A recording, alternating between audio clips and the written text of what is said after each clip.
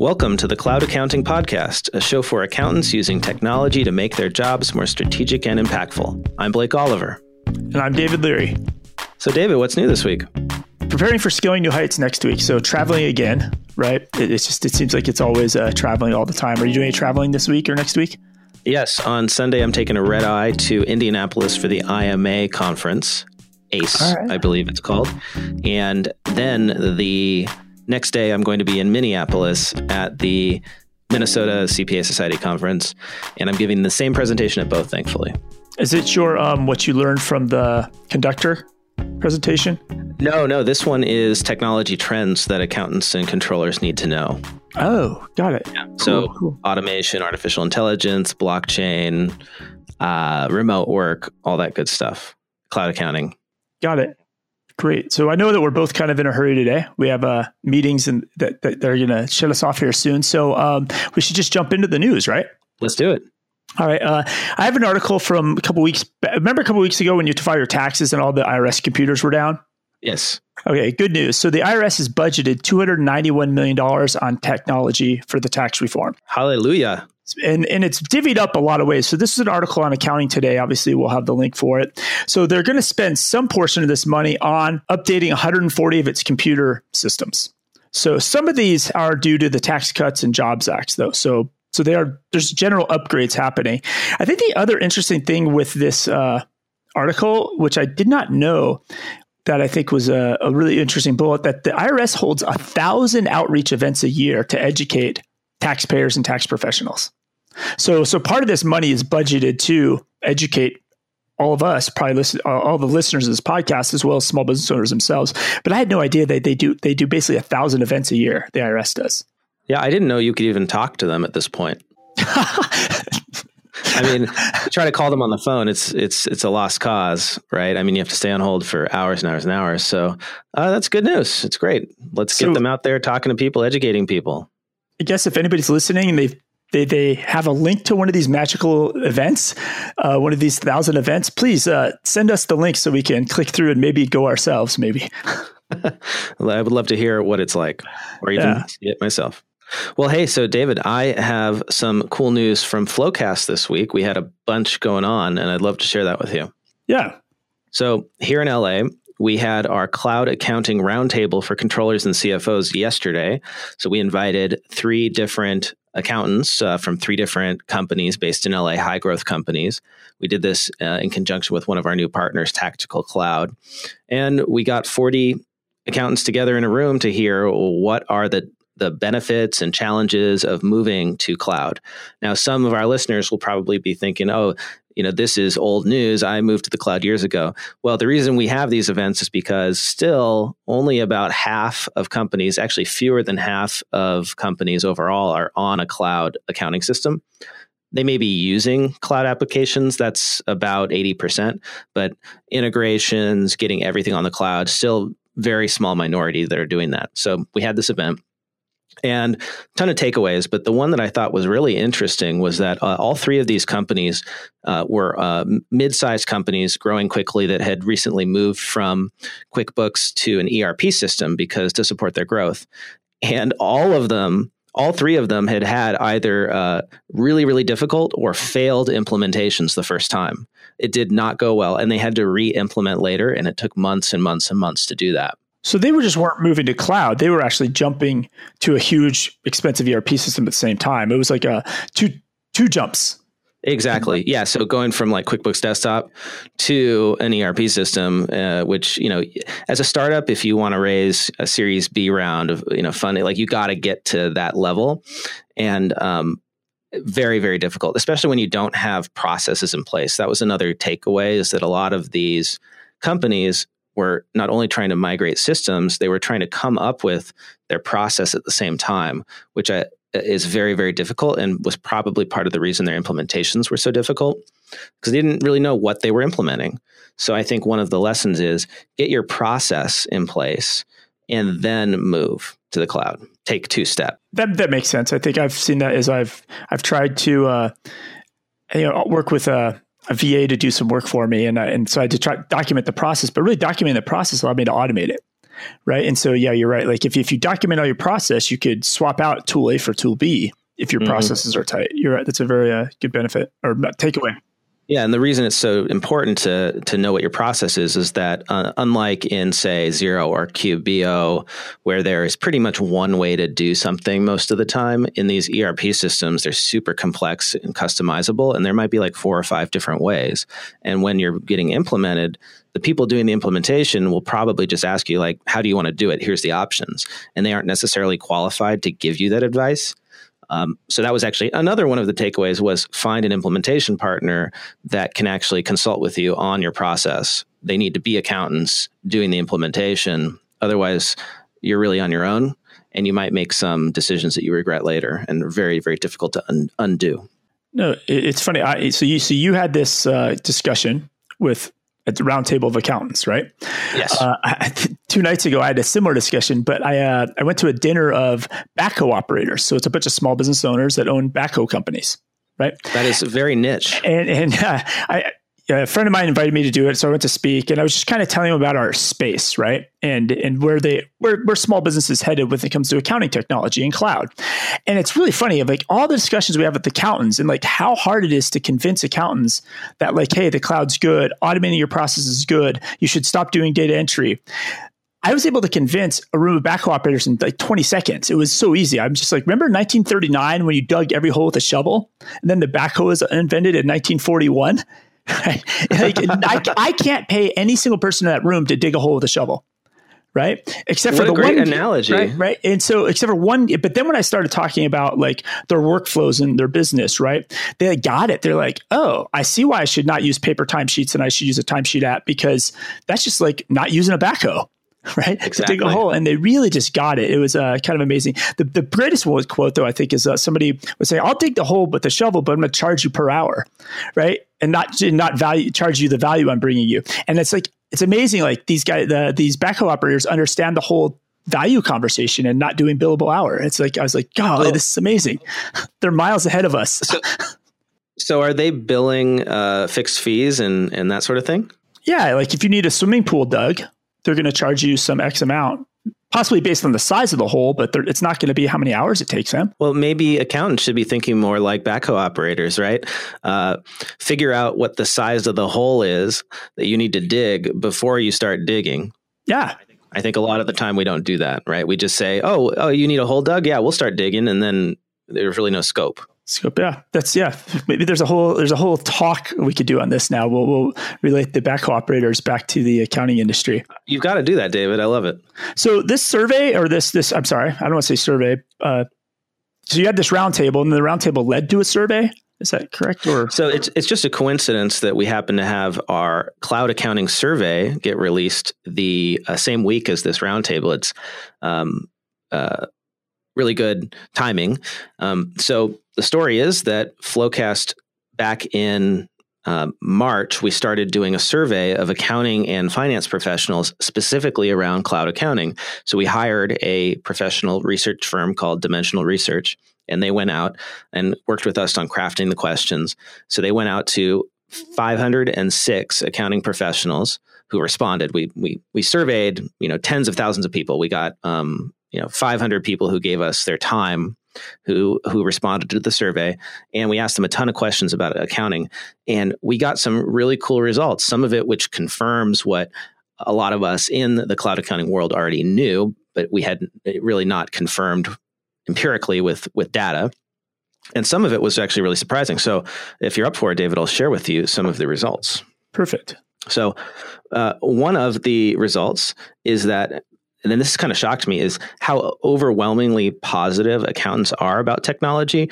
I think there's this view of accountants as being, guys with the green eye shades, just want to do spreadsheets, don't want to be innovative. That is actually not at all what our survey showed. 99.7% of respondents said that technology is having a positive impact on the accounting profession. 99.7%. I mean, that's everybody, right? Okay. Yeah. Maybe one guy who said no. And 99% expect that technology will change their job in the next 10 years. 89% say technology changes are good for their career. And 81% are saying that technology, data, and system skills are much more important than they were 10 years ago. So overwhelmingly positive, are seeing that it's important to get on top of this technology and learn it, which I thought was really cool. Like it's no longer this small minority, right? And I don't think it ever has been. I think that's a misunderstanding. Accountants have actually always been innovative. We were the first business professionals to adopt the personal computer because of the spreadsheet, which was the first killer application. So in a lot of ways, we led the computer revolution. It's just been that cloud has not quite gotten there to accounting as quickly as it did to like sales or marketing in this particular case. But now that we're catching up, I think you're going to see accountants and finance people leading the way in terms of seeing those gigantic productivity increases and benefits to the strategy of the business due to all this information we're now getting in our cloud systems. No, that makes sense. Yeah, it's really good. I think if anybody wants it, I think you have a blog post you'll link to, they can download it and see this. There's a lot of great stuff in there. The one takeaway for me, and it's funny because it ties to an article I have, is the sentence is like, the cloud accountants are leading the way of the future. And it's like they are most likely to have changed the way they evaluate and hire talent. Yes. So one of the articles I have this week is actually from the legal industry. And essentially the argument is, this is from biglawbusiness.com, and the title of the article is really straightforward. It's just the billable hour makes no sense in an AI world, right? And the gist of this article is a lot of stuff we've talked about in the accounting space as well, but it's really where they're having to hire differently. So you're saying this is an article from the legal profession about how the billable hour is no longer working for them? Exactly. As they move forward with automation and AI, so they're on the same journey us as the accounting industry is. They might be a little bit behind, but they actually talk about how they're going to have to hire differently. I worked with lawyers in really two major instances. One, when I started my business, I started my own accounting firm, and two, when I sold it. And in particular, when I sold it, I liked my attorney, but I had a very negative experience when it came to the billings because it ended up costing about twice as much as she estimated through not necessarily any fault of her own, but it gave me a really bad taste for legal work. And in retrospect, I wish I'd demanded a fixed fee.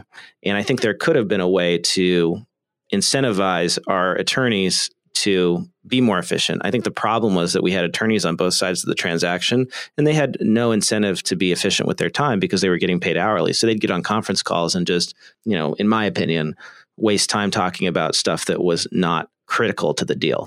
Yeah. I mean, they're being thorough, they're attorneys, right? But we need to align the incentives, right? I wanted to get the deal done for a lot less, and it didn't work out that way. So I think there's a huge opportunity for law firms serving small business owners in particular to figure out how to do fixed fees, because I would absolutely go with a firm that did fixed fees over one that didn't, if all things else were equal. Yeah. And some of that's bar associations. I've kind of have some insider knowledge of this more than I probably should, but it's super, super complicated. I know like the app Clio, those guys are trying to revolutionize all of that. So it's pretty complicated. But this article, the thing, this kind of goes to what you're saying. Basically, the quote is, clients are not going to pay for time. Instead, they're going to be willing to pay for a lawyer's judgment, empathy, creativity, adaptability, and emotional intelligence.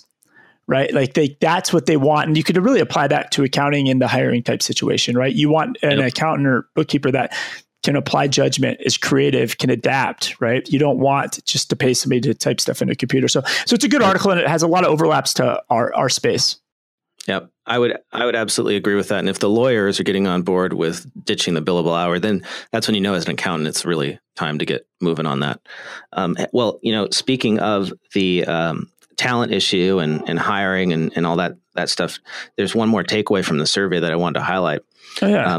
We talked about how accountants are overwhelmingly positive about technology. Well, there's another interplay with technology and hiring and retaining talent that I wasn't really thinking about, which is that we all know there's a talent crunch in the accounting world. There's not enough CPAs to go around. And it looks like as the baby boomers retire, that's just going to get to be more and more of a problem. And what we found in our survey is that the number one thing that firms are doing to attract and retain top talent is implement modern technology. 53% of respondents said that their firms were doing that. And that's more than any other thing they were doing. The second thing, 49%, was enable remote work. And way down, like in the 20 percentile, was increasing salaries. So I think that trying to make a better experience for the employees by implementing modern technology and allowing them to work remotely, at least part of the time, is a big priority for firms because they'd much rather do that than dramatically increase salaries, which is much more expensive than doing any of this technology stuff. Yeah, that makes sense. It's a bang for the buck because the cost effectiveness of letting people work remote, the cost effectiveness, the bang for the buck you get from technology, you're basically getting free recruiting. Like it's a ripple effect versus firms spend money on recruiting and advertising. Come work for us. We're such a great firm. Like if you just do these two things, you're going to get a ripple. And that's, I think, a good lesson. Yeah. And I just read another article. I'll try to find it and put it in the show notes. I think it was in the Wall Street Journal. A survey of just businesses in general or employees in general found that over 50% of them view modern technology as a critical element in making a decision as to whether or not they're going to accept a job offer.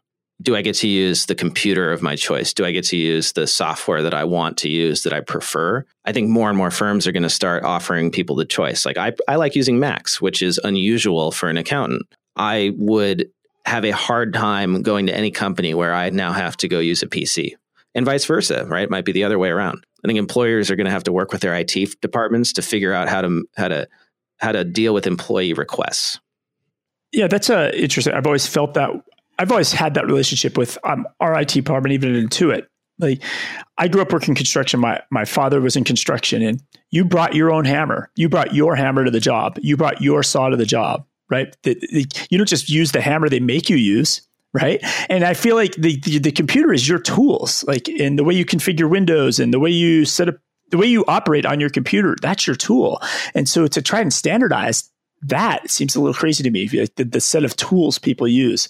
That's great. I had never thought of it from that standpoint of the construction industry, but that's, in the trades, that's absolutely the case. Is your employer will allow you to use the tools that you like. And the reason they do that is because it makes you more productive. Yep. So we should do the same thing in the what do we call this? The desk bound professions. The desk bound. The cubicle world. Everybody that's hunched over, the hunched over professions. Yes. Exactly. Well, David, I think that's all the time we've got today because we both have to get to our Friday meetings and then get out of the office and go enjoy the weekend. So it was great talking to you as usual. I'm looking forward to doing this again soon. Yeah, I guess next week I'll still be in Atlanta. Will you be some other part of the country?